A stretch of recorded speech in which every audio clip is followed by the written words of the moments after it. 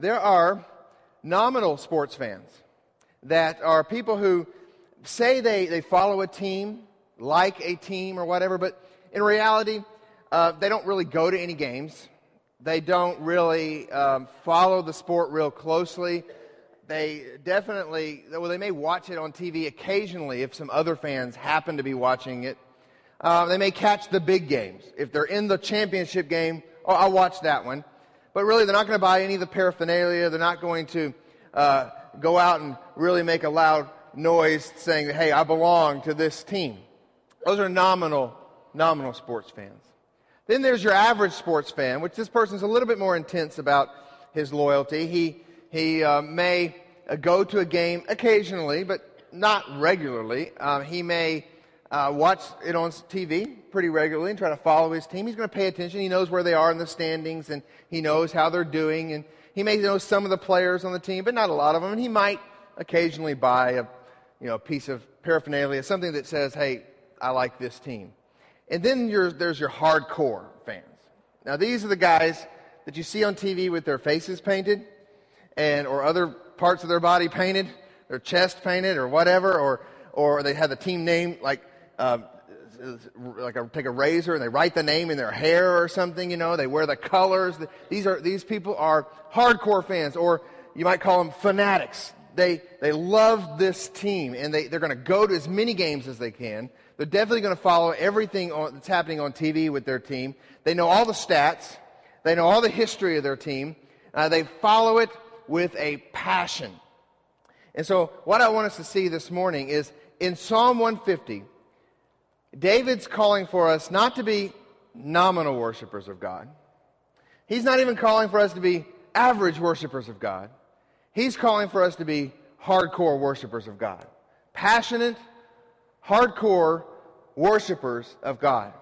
Psalm 150 is going to be our last psalm in the Summer Psalms series. I've enjoyed doing the Summer Psalms, and I think Deemer enjoyed preparing the messages that he preached this summer. Just taking a break from going through Acts and just enjoying these psalms, which are just pure worship. And so this psalm is just such an appropriate psalm for us to end on. It's just pure praise.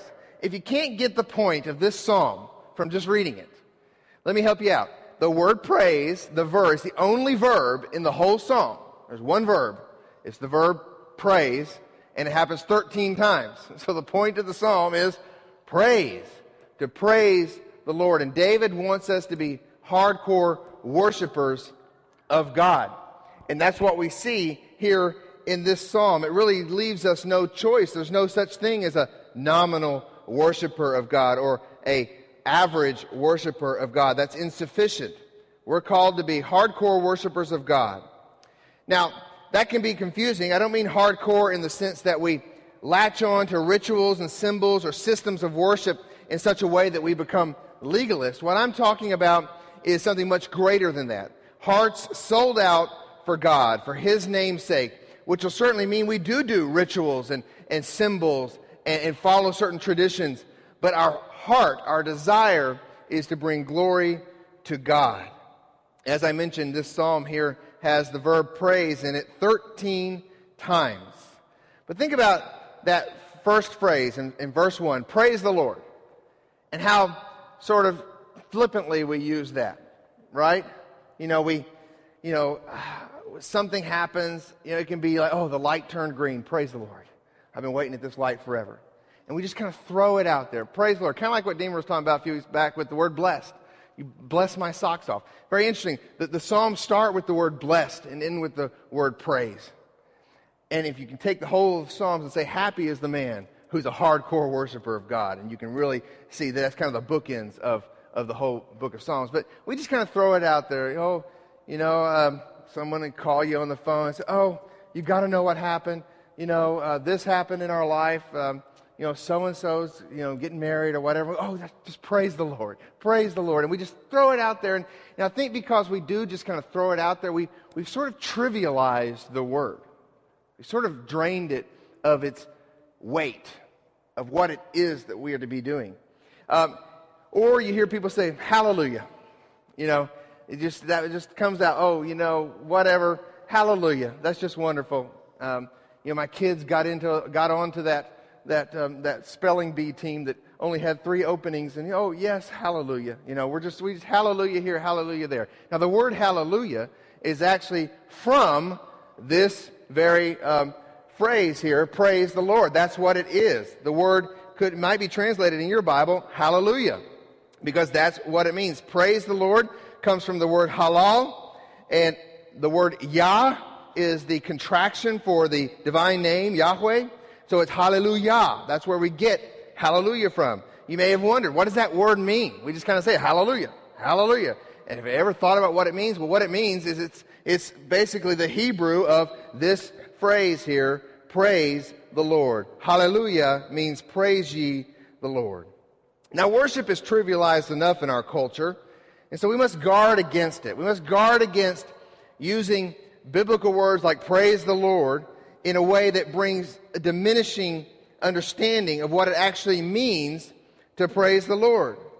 So often in our culture today, we come to church with hearts wanting entertainment with sort of a God-tinted packaging. Or we want self-help, inspiration kind of dressed up in biblical lingo. That's not what David is talking about here. David is talking about what the Christian ought to be doing, hardcore worshiping of God. And that's what the Psalms are all about, and it's particularly Psalm 150. Little, puny, feeble worship is offensive to a big, mighty, and powerful God. If God were represented by the size, scope, and magnitude of much of the praise that comes out of our churches today, well, then he'd be seen as a small God, a God of our making, a God in our image. Spurgeon once said, if men are dull in the worship of the Lord our God, they are not acting consistently with the character of their religion. So when you think about it, going back to a sports analogy here, if your team is good, if the team you're cheering for, let's say your baseball team is good, they're succeeding, what do you usually see? You see the stands are more full, and the people are more passionate. But if your team's at the bottom of the table, and just trading away all their players before the trade deadline to try to free up some cash or something, and the stands are sort of empty, and the people are kind of dull, and they're just showing up to get entertained. They're not really showing up to cheer on their team towards its goal. And so when we have a puny view of our God, and when our worship is puny, it shows the world that our God is puny. But when our worship is big and passionate and mighty, it shows the world that our God is big and mighty. And so our worship needs to be reflective of who God is. And let me clear up something real quick here. Praise, the word praise, is not a type of music we sing. That's kind of a comment today. We have our preaching portion of the service and our praise and worship portion of the service. That's not at all what the biblical word means. It's not identified with a type of music or a style of music. It involves everything that we do in worshiping God. So let me give you a definition of this word, praise. It literally means in the Hebrew to shine, to make known, to make a show of or to show off, to boast about, to rave about, to become clamorously foolish about, to celebrate, to magnify. I like this one, to flash forth. And here's one, to act insanely about or to go mad about. That's what the word means in the Hebrew, to act insanely about or to go mad about something. And so when we praise God, we're shining forth the glory of God. So really the picture of the word in the Hebrew, to kind of give you an illustration this morning, is kind of like this. This is a mirror here, and the purpose, what we are to do as believers is to shine Christ. Okay, we're to shine God. So let's see here if I can shine this light in some of y'all's eyes out there, all right? There we go. How's that? All right, good. It's working. To shine the glory of God. That's what our purpose is. That's what praise is. Now, think about it. Praise, as you're looking at this mirror here, your attention is not being drawn to the mirror. Your attention is being drawn to the light. Where's that light coming from? What's going on there? There's a reflection coming off of that mirror. That's coming, your attention is being drawn to the light. You can turn it off and I'll quit blinding people here. Not to the mirror. And that's what praise is all about. We're shining forth God. We're shining forth His glory. And the attention doesn't come to us. We should be like John the Baptist. His attitude was that I must decrease, is what he said, and he, Jesus, must increase. And so that's our goal in praising God, is for him to increase, for people to see his glory. We just become an instrument to make that happen. And so we're kind of like the mirror here. And of course, if you want to take the mirror analogy further, what will diminish the mirror's ability to accomplish its goal, which is to shine and to reflect, is if it's dirty, if it's not clean. And so we come to the Lord this morning, we talk about praise. One of the first steps we need to take is to come to the Lord in repentance and confession and ask him to cleanse us so that we can be the vessels he wants us to be and we can shine the way he wants us to shine. Jesus is calling to himself passionate worshipers, not nominal worshipers, not average worshipers. He wants die-hard, hardline, extreme worshipers that are uncompromising. Now, I know in today's world it's unpopular and we maybe even fear using words like extreme or radical, because if you're extreme or radical, you get labeled as crazy or even as dangerous. But what David is calling for here is an extreme and radical worship of God. And also in today's world where our beliefs are said to be private, lest we potentially offend someone else in our exuberance, we need to be willing to make our praise public, to let people know who we really serve. In today's world where personal experience trumps subjective truth, we are to be worshipers that are confident and passionate about what we know to be true, because Jesus himself and his Spirit resides in our hearts. God is calling worshipers who want to worship Christ in spirit and in truth. The Spirit bears witness to the truth, and the truth gives fuel to the Spirit, and thus we overflow in white-hot exuberance for God and the great things that he's done through Christ, who has triumphed over our enemies. So we praise him. It's exuberant, energetic, vigorous, irrepressible praise is what we're called to do. And that's what this word means. And so that's what I want us to look at this morning. And I want us to think about that. As we close today, when we close with our prayer time, I want to, in case I forget to mention it then, I want to do it a little bit different today. I want you to take those blue slips you have. They're not just prayer slips. I want them to be praise slips. And I want you to write something down about God that you want to praise him for. And go ahead and put it in that bucket. If someone takes it out, it's something they're going to be praising God for this week. So I'd like for everyone who feels led to participate in the response time by putting a praise in the basket over here, praising God for who he is. So this psalm structure is pretty straightforward. It clearly breaks down into 4 segments. The 4 segments all deal with this verb praise and explain something about praise. So basically we see 4 answers to 4 questions in this psalm. And here's our 4 questions. Where are we to praise God? Why are we to praise God? How are we to praise God? And who is to praise God? And basically that's simply the structure that David gives us here in this psalm. So let's go to the first question. Where are we to praise God? David says, praise the Lord, praise him in.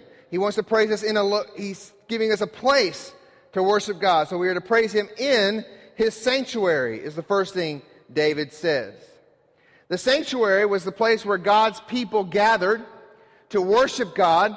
It's the place where God's people gathered for intercession, to experience God, to get to know God, to hear from God. That's what the sanctuary was. In the Old Testament, we read the sanctuary was the tabernacle, and then later it was the temple. The literal translation is in his holy places. The Septuagint even translates it in his holy saints. And certainly God's people, the saints, are his holy ones, set apart. Now in the New Testament context, if we are truly God's saints, God's holy ones, if we've received Christ, he now dwells in us through his Spirit. Thus we Christians are the place where God's glory dwells through his Spirit. And therefore we are temples of the Holy Spirit, and we should be living sacrifices. But in the context of this psalm here, David is certainly referring to a specific place, a location. He's referring to the place where God's people gathered, where God's glory dwelt. He's talking about the sanctuary of God. So we see here the principle of God's people gathering to a specific location, which should involve the praise of his people. David begins here by referring to a limited scope, a specific place to worship God. So we praise God, we shine forth God by gathering together with other worshipers to ascribe glory to His name, to make Him famous, to make much of Him, to maximize Him.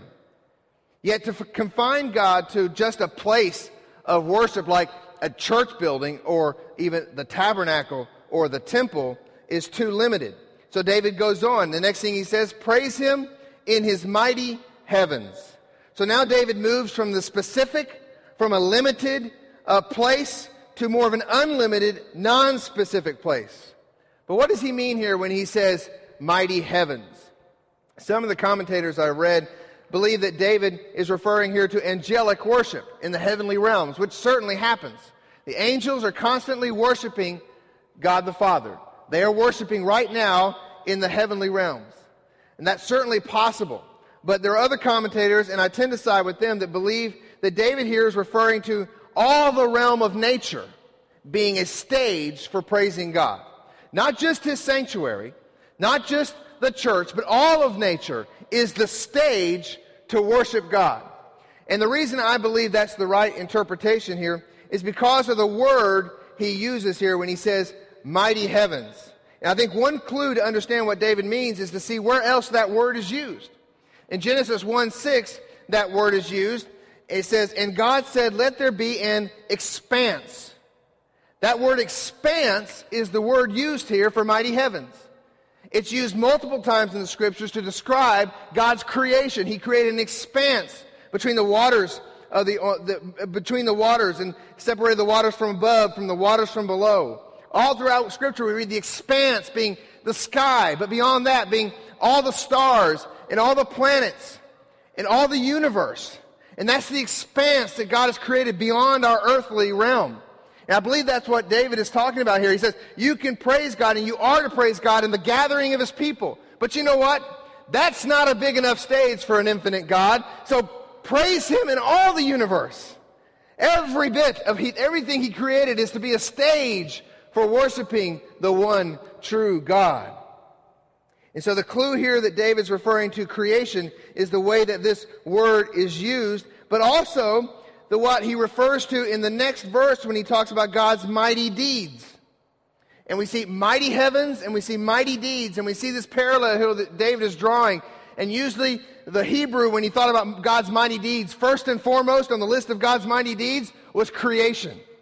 And so all of creation is to be a stage for worshiping the one true God. The Bible even says that His invisible attributes, His eternal power, His divine nature can be clearly perceived in creation, according to Paul in Romans 1:20. As Olivia and I were driving back from South Carolina this week after had to go drop my mom off halfway between here and her home in North Carolina to meet my dad. We didn't just drop her off there and have her walk. She met my dad there. So we dropped her off to meet my dad. And on our way back, Olivia was just sitting in the back seat. Just kind of just a quiet time. We weren't really saying much. And there was this amazing cloud formation that we just all of a sudden saw. We had gone in and out of some pockets of rain, but there was this cloud formation, just those really big, puffy clouds, the ones that when you were kids you like to look at a lot to see how many different things you could see. And so it was really big, puffy clouds, and the sun was behind these clouds, so it created this glow around the clouds. And of course, there were little breaks in the clouds, so these beams were shooting through the clouds and coming from behind the clouds.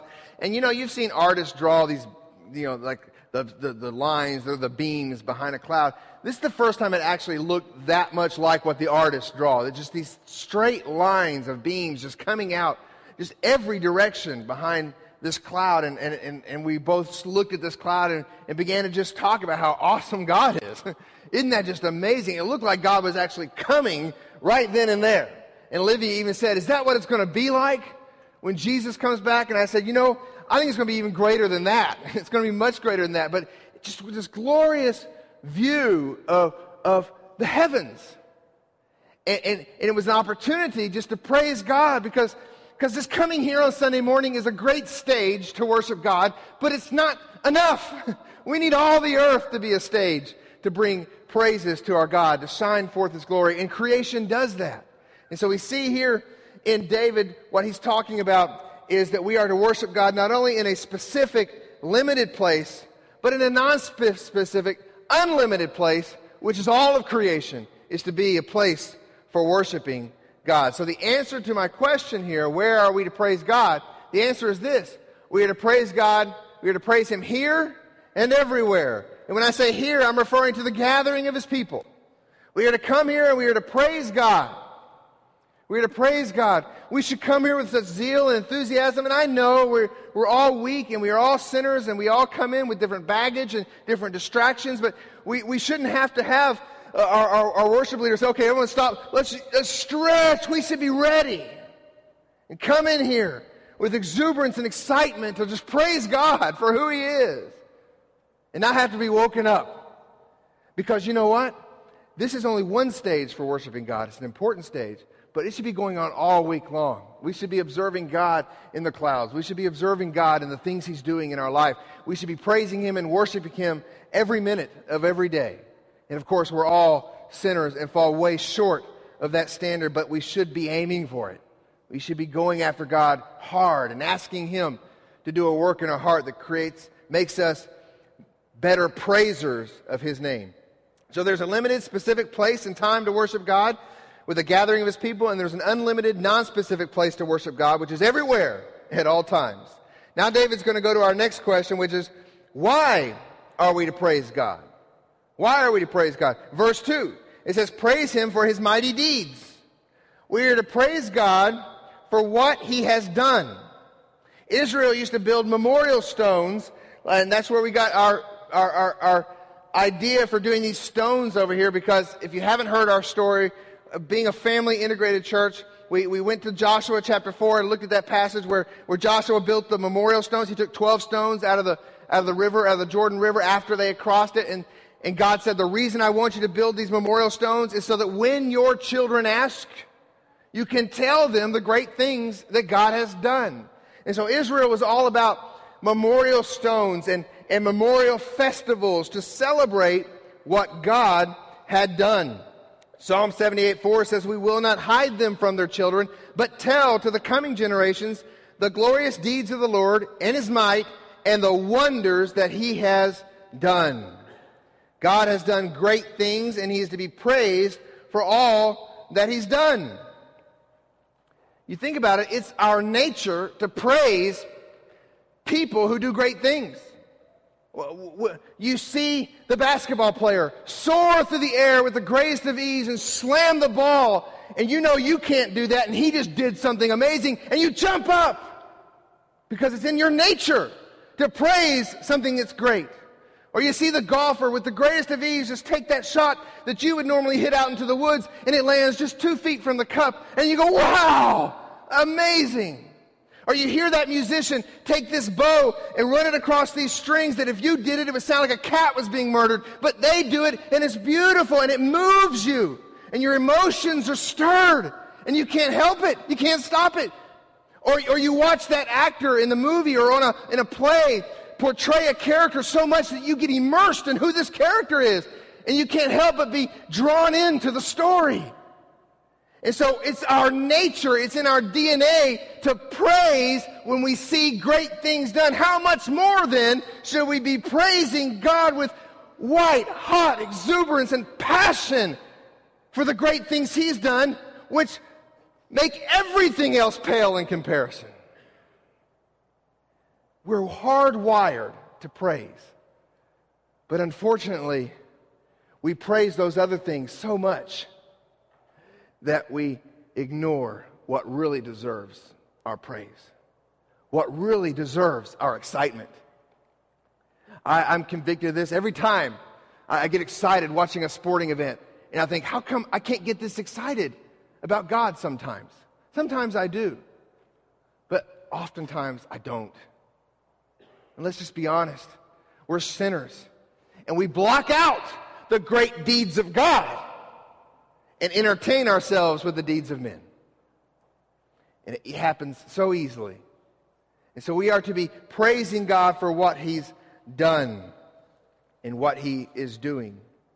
And I keep knocking this little thing down, so I'm going to move it over here. So how do we bring to mind How do we bring to mind the works of God, the mighty works of God? Well, we must be a people of this book. Let me just say that. All right. This tithe check really wants to get in here, so I'm going to go ahead and put it in there. All right. How are we to know the mighty deeds of God? We are to be a people of this book. We are to be a people reading this. Read the Gospels on a regular basis so you can read the works of Christ, what He has done. I've just started a new journey myself, going what I call a really slow journey through John. I just want to read it very, very slowly and just savor the works of Christ. To be convicted by the works of Christ. To be changed by the works of Christ. And so we are to be people of this book if we are going to be people who worship God for what He has done. We are no longer a people in need of memorial stones to tell us what God has done. We have a testimony from God Himself about what He has done. And so we are to praise Him for what He's done. And we're also to be people who remember, who memorialize, who celebrate great things that He's done in our life. Pam back there, with great joy and satisfaction on her face and tears in the corners of her eyes, had that little camera out. And so, wait, I got to get your picture because I was kind of late getting back there this morning. I mistimed everything, and I'm rushing in. All right, Jordan, let's get ready. And she goes, can I get your picture? I said, yeah. So we turn around, and she takes that picture. And she's going to keep that picture, and she's going to treasure that picture, and she's going to remember the great things that God has done and is doing and will do in Jordan's life. And that's where to be people who do that, who celebrate those things, who memorialize those things, who come up with traditions in our own homes. Develop traditions in your homes that your children want to pass on to their children that celebrate what God's done in your lives. And finally, if we want to be people who bring to mind the works of God, well, this takes for granted all these other two things I've mentioned. It takes for granted that we're going to be people who are sensitive to God's move and to God's works. His mighty acts are sometimes quiet, sometimes behind the scenes. Sometimes they're only mentioned in whispers that are hard to hear if we're so distracted by the world. God's mighty deeds aren't always thunderous deeds. Sometimes they're very quiet deeds. We've got to be sensitive people to what God is doing in our lives. I'm afraid I'm going to get to heaven, and we're all going to get to heaven, and I'm going to praise God forever, and that's going to be wonderful. But there is going to be a day of judgment for Christians as well, when all of our deeds, our good and our bad, are laid to bear for us to see, for the world to see. And then when that judgment gavel wants to come down on our evil deeds that should separate us from God forever, Jesus intervenes and says, I've paid the price. And we see His nail-scarred hands. And He has already taken the punishment for us. And so we are ushered into heaven for eternity of praise. But I believe that God will show us. There were so many times in your life, I did something, a mighty deed. You just didn't see it. You didn't see that cancer was a mighty deed to bring you closer to me. You didn't see what I did in your life in little ways, quiet whispers. And so we should be people who are always asking God's Spirit to work in us to make us more sensitive to see His mighty deeds. Job said in Job 26:14, talking about creation, he said, behold, these are but the outskirts of His ways, and how small a whisper do we hear of Him. But the number of His power, who can understand? He compares nature to a whisper. If that cloud that OG and I saw was a whisper, then how much more sensitive do I need to be to the even more subtle things that He's doing in my life, the deeds that He's doing in our lives? So let's pray for the sensitivity. And let's be a generation like Psalm 145 says, verse 4, one generation shall commend your works, your deeds, and shall declare your mighty acts. So the first answer to question number 2, and I'm not going to put it up there yet, but question number 2, the first answer to why we are to praise God involves declarative praise based upon the record of what He's done. Declarative praise based upon the record of what He has done. But to love God for what He's done and to praise Him for His works alone is insufficient. David knew that, so he goes beyond just praising God for his deeds. And the next thing he says in this psalm, praise him according to his excellent greatness. It can be translated his exceeding greatness. Literally, it means the muchness of his greatness. But we don't let our kids use grammar like that, do we? The muchness of his greatness, but that's what it means. Praise God for the muchness of his greatness, his exceeding greatness, his excellency. This involves praising God for his nature, for who he is, for his character. It involves knowing and believing and exulting in his divine attributes. When we come together, we come together to worship God not solely because of what he's accomplished in our lives. We come to God to worship him even more importantly because he's God. Not just because of the things he's done in our life, but because of who he is.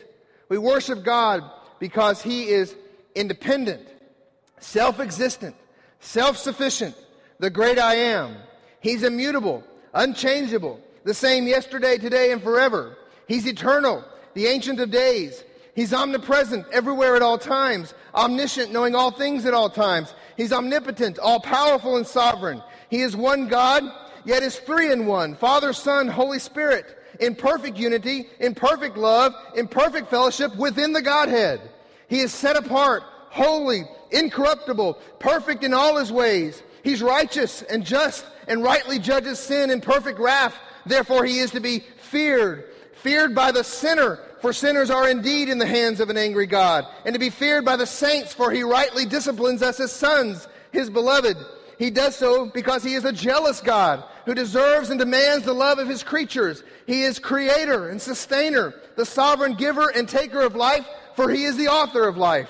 He is the love personified, mercy exemplified, grace glorified. He is free and in no way a reactionary God waiting on the will and the whims of men, but he is a proactive God, doing as he sees fit, for his purposes shall stand. He's beautiful, glorious, majestic, blessed, good, truthful, wise, simple, and magnificent beyond description. Yes, he is uncontainable, thus words fail to do him justice, and far too trees exist on the earth to provide enough paper and pens to describe him in words. It's impossible to get a full understanding of his nature, his character, his divine being, for he is God, Yahweh, the great I am, and all we can do is hope to get a glimpse of his backside. Amen. So all we can do is hope to get a glimpse of this glorious God. He's unlimited, infinitely glorious, and our praise should correspond to that. Does our praise correspond to that? It should. David says, praise him in this verse here, according to his excellent greatness. Does that not frustrate you? Because how can I praise him according to his greatness? Because I'm so finite. When I read this psalm and I wrote, the way I prepare for sermons, I write the verse out and then I start just writing notes and cross-references and seeing connections and different things. And I wrote beside this, I circled it and I said, how, God? How am I to do that? How can I worship you according to your greatness? Because I'm finite. And I felt the Holy Spirit say within me, that's the point, because your true worship will continue in infinity. Because your worship will continue. Right now you're only getting a glimpse. You're looking through a mirror dimly. But one day you'll be in the presence of God, and his glory, his majesty, his character is so amazing, so overwhelming, that it will take an infinity to continue to worship him and worship him and worship him and worship him. So that's how we worship him according to his greatness. It keeps on going. It just starts here. And we should be people who worship God with a passion because he deserves it. He deserves every ounce of your passion. If the very nature of God doesn't cause emotions to rise and affections to increase and joy to bubble up from your soul, then you're not going to enjoy heaven. Matter of fact, you may not be on the way to heaven. I'll just say it that simply. If the things we read a minute ago about God's nature, which are all from the Scripture, don't get you excited, you're going to have a difficult time in heaven. Matter of fact, you might not be in heaven. Because I believe there are affections for God that correspond with salvation.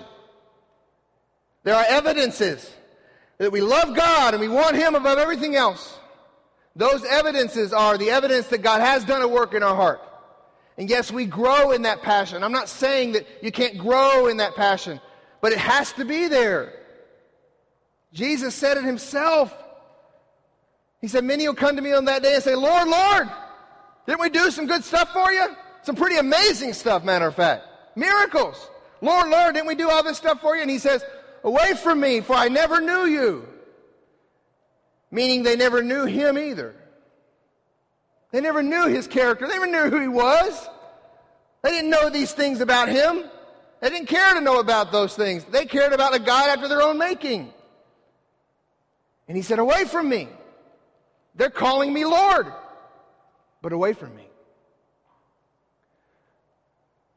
So we are to examine our own hearts when David tells us to worship God according to His excellent greatness. Deuteronomy 3:24 says, "O Lord God, you have only begun to show your servant your greatness and your mighty hand, His character and His deeds." And of course, the greatest deed that God has done and the greatest means by which He has shown His character is the cross. The greatest deed, we're talking about His deeds and His character, the greatest deed that God has ever done and the greatest means by which He demonstrates His character is the cross of Jesus Christ. Christian praise, we praise God, Christians, because He has worked a mighty redemption on our behalf. He has done it. It is His work, not ours. He gets the credit. It is His deed. He is the one who, from before the foundation of the world, planned for His Son to be slain as a perfect sacrificial lamb. No deed is greater than this deed that He has done. This lamb would die in the place of sinners, absorbing the full wrath of God the Father on their behalf, atoning for their sin, and would in return justify them before God, imputing His own righteousness to them. And by His rising from the dead, this sacrifice of the one and only Son of God was shown to be perfect, acceptable, and complete, and thus death was conquered once and for all. And so, those in Him not only have died to sin by dying in Him, but we've also been raised to new life by being raised in Him. He is our death. He is our resurrection. This is a mighty act of God. There's no greater deed than the cross. It's the greatest deed that's ever been accomplished by God.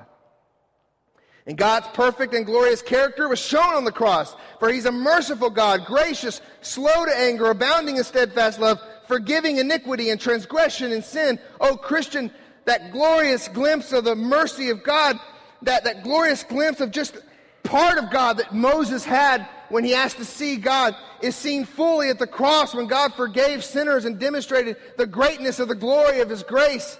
And this glorious God is also a just and righteous God, who can by no means clear the guilty, who must judge sin. And never has that truth of God's nature been more fully seen than on the cross, where Christ stood in our stead and took the wrath of God, the just and righteous wrath of God, taking on our guilt, the guilt that we could not clear ourselves of, receiving the judgment for sin that we were due. Oh, the glory of the nature and character of God that shines forth at Calvary, more so than any other place in history. The cross is the greatest deed, and it's the greatest demonstration of His character in all of history. So let me get to our question here. Why are we to praise God? We are to praise God for who He is and what He has done. As I said earlier, we are to have declarative praise for what He's done that is shown forth in the record of His deeds, but we are also to have descriptive praise for who He is that is shown forth in the revelation of His person. So in this book we have a record of His deeds and we have a revelation of His character. And so we have declarative praise that declares what He's done in the record of His deeds, and we have descriptive worship that describes who He is because of the revelation of His character. Both are part of what David is talking about here. Now to our last couple of questions. How are we to praise God? I'll go ahead and answer it for you real quick. We are to worship God with all that we are and with all that we have. We are to worship God with all that we are and all that we have. Now, in this next section here, David gives us a list of instruments. Praise him with the trumpet sound, praise him with the lute and harp, praise him with the tambourine and dance, praise him with strings and pipe, praise him with sounding cymbals, praise him with loud clashing cymbals. These instruments are instruments that were culturally native to the Israelite people. We don't need to impose our modern understanding of these instruments onto the text here. You know, when they're talking about a trumpet, they're talking about a horn made from a trumpet made from the horn of a bull, not the brass instrument with the little pegs on top that we play. So don't impose our modern understanding on this. And I'm not going to take time to go into a long description of what each instrument is or how they were used. But I want us to see what David's intention is here for giving us this full list of instruments. He gives us a pretty full list here of the instruments that were used in Israel for a variety of different things. He wants us to see that nothing is to be kept back from worshiping God. Nothing is to be held back. Give him everything you've got. Let's throw it all at him. The trumpets, the cymbals, the tambourines. Let's throw it all at God because he deserves it all.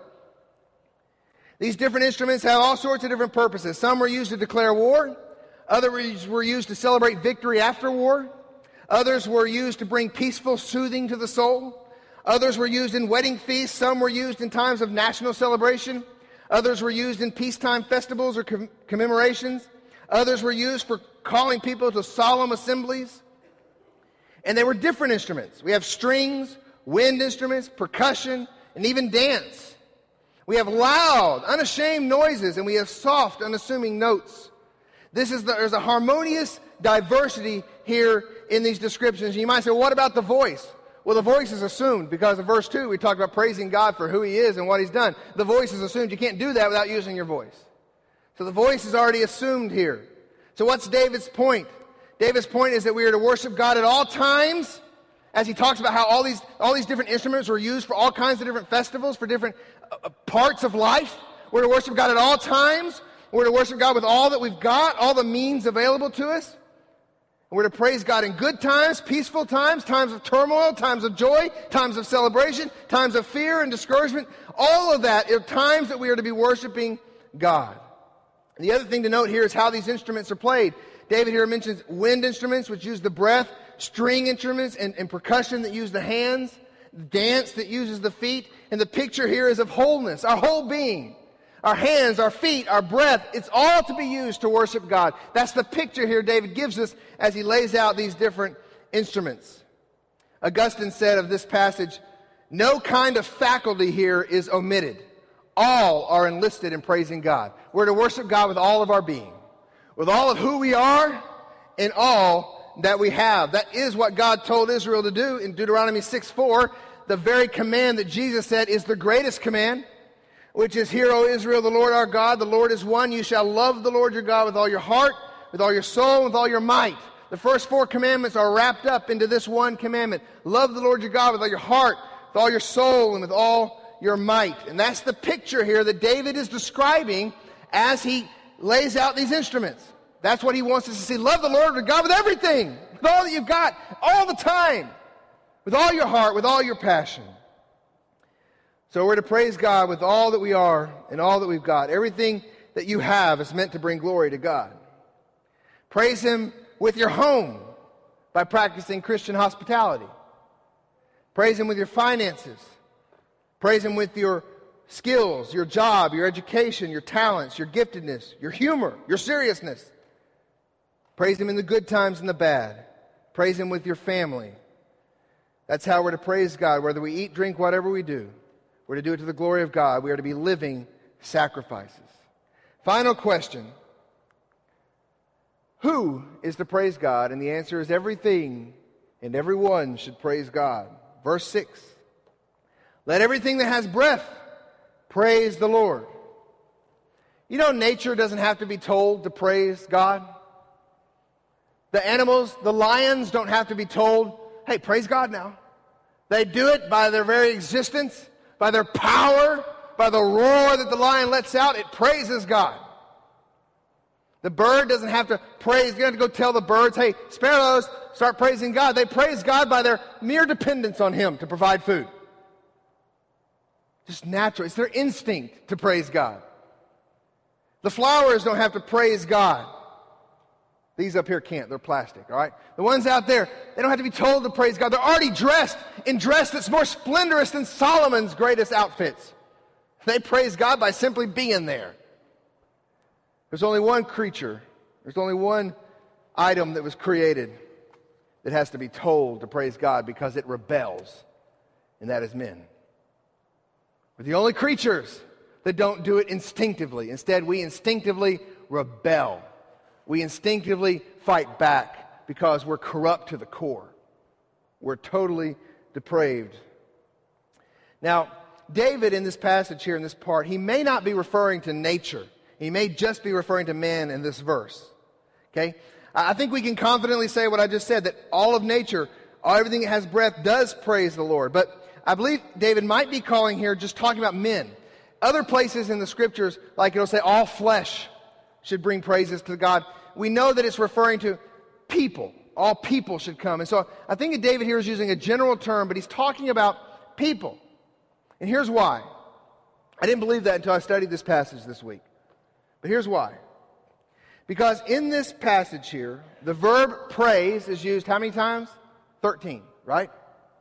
The previous 11 times and the one time after this verse, or at the very end of this passage, it's used in the present tense. And it's imperative. It's a command. Praise the Lord. But in this one instance, it is used in the future tense. I thought, why? Why is David saying, let everything praise the Lord like it's a future thing? Because I think David knows. David knows that one day, all the wicked and everyone, the righteous and the wicked alike, will worship God. One day, every man, everything that has breath, will be face to face with his Maker, and he will worship God. One day, according to Paul, it says Jesus will return, and that every name, at the name of Jesus, every knee should bow in heaven and on earth and under the earth, and every tongue confess that Jesus Christ is Lord to the glory of God the Father. There will be a day when every man who breathes and every woman who breathes will praise the Lord. Some begrudgingly, as their knees collapse and their voice rings out, even though they don't want it to. But they can't help it because of His glorious might and His power that He displays when He comes and He judges the world. And others out of joy and celebration. But every breath, everyone will praise the Lord. So David's talking about the future here. Let every breath, everyone, sing praises to the Lord.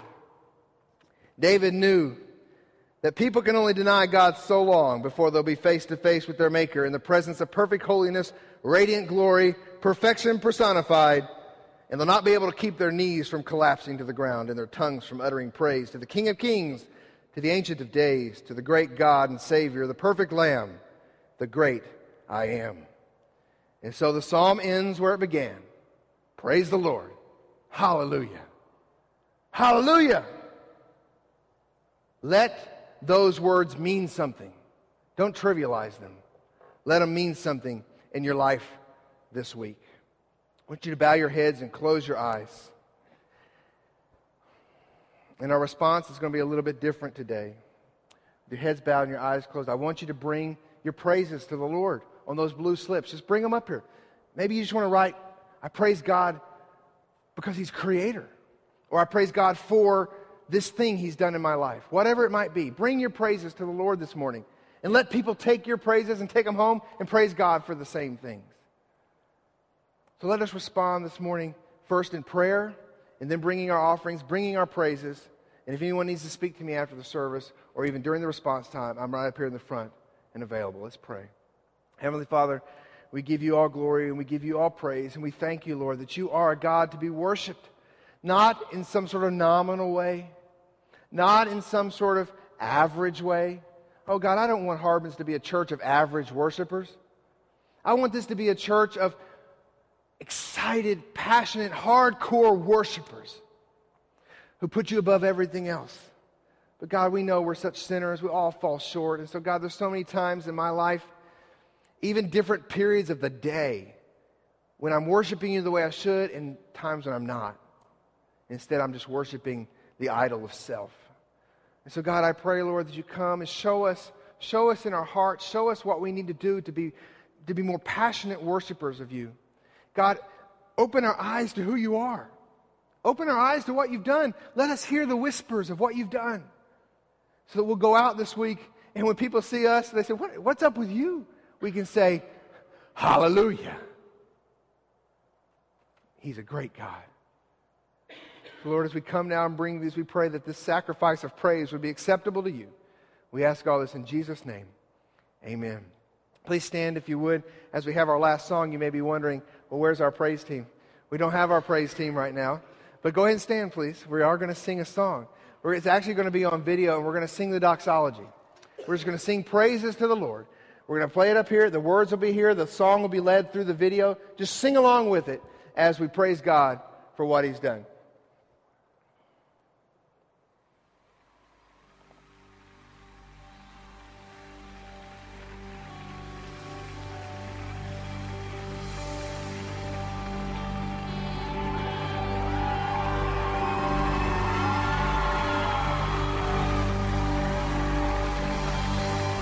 Sing these familiar songs out.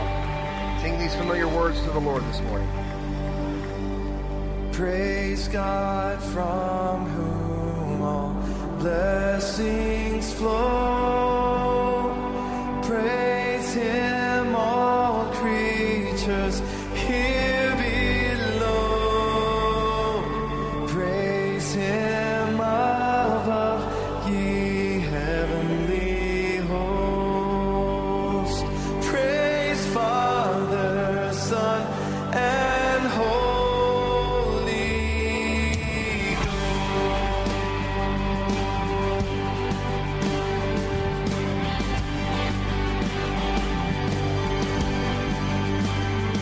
Earth and heavenly saints proclaim the power and might of His great name. Let us exalt on bended knee. Praise God, the Holy Trinity.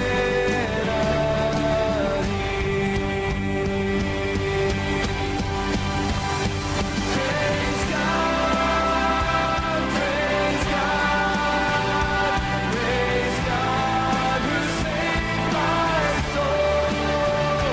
Praise God, praise God, praise God from whom all blessings flow.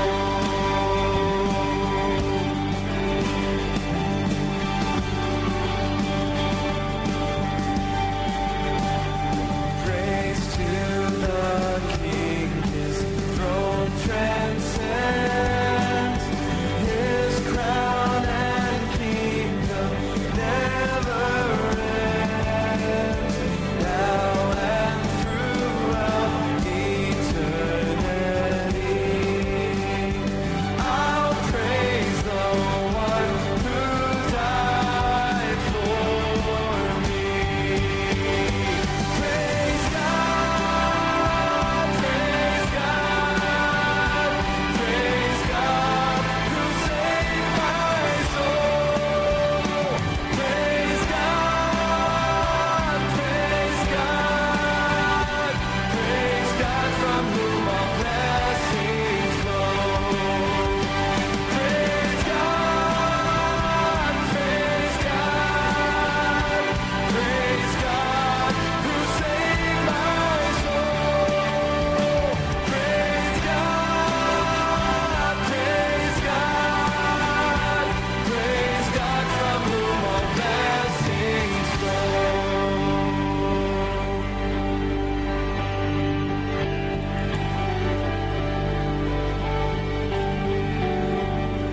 Praise God from whom all blessings flow. Praise Him, all creatures here below. Praise Him above, ye heavenly hosts. Praise Father, Son, and Holy